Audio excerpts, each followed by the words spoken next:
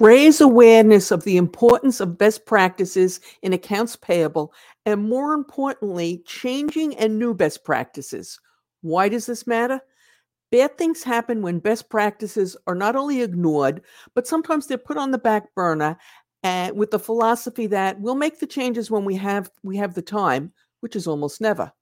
What can go wrong?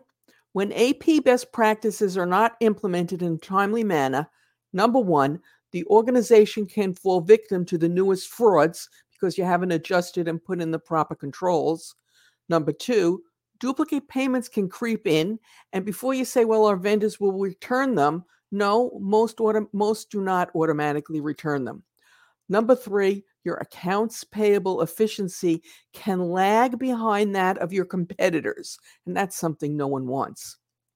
Number four, your organization's AP operations, your accounts payable operations, or your procure to pay operations can become more costly than need be, further impacting your organization's ability to remain as competitive as possible. Number five, you might run afoul of one of your regulatory compliance requirements. Staying regulatorily compliant is critical if you want to stay off the radar of the governing bodies, both at the federal and state levels. By being aware of new and emerging best practices when it comes to accounts payable and implementing them can improve your company's financial performance, gain you a competitive edge, and most importantly, protect against fraud, which can lead to financial ruin.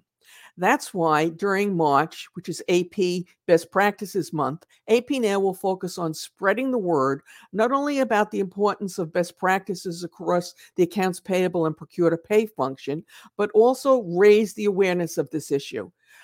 We'll also share some of the newer best practices every organization should be using. Several thought leaders and well respected within the AP and P2P space are joining AP Now in this endeavor to spread the word.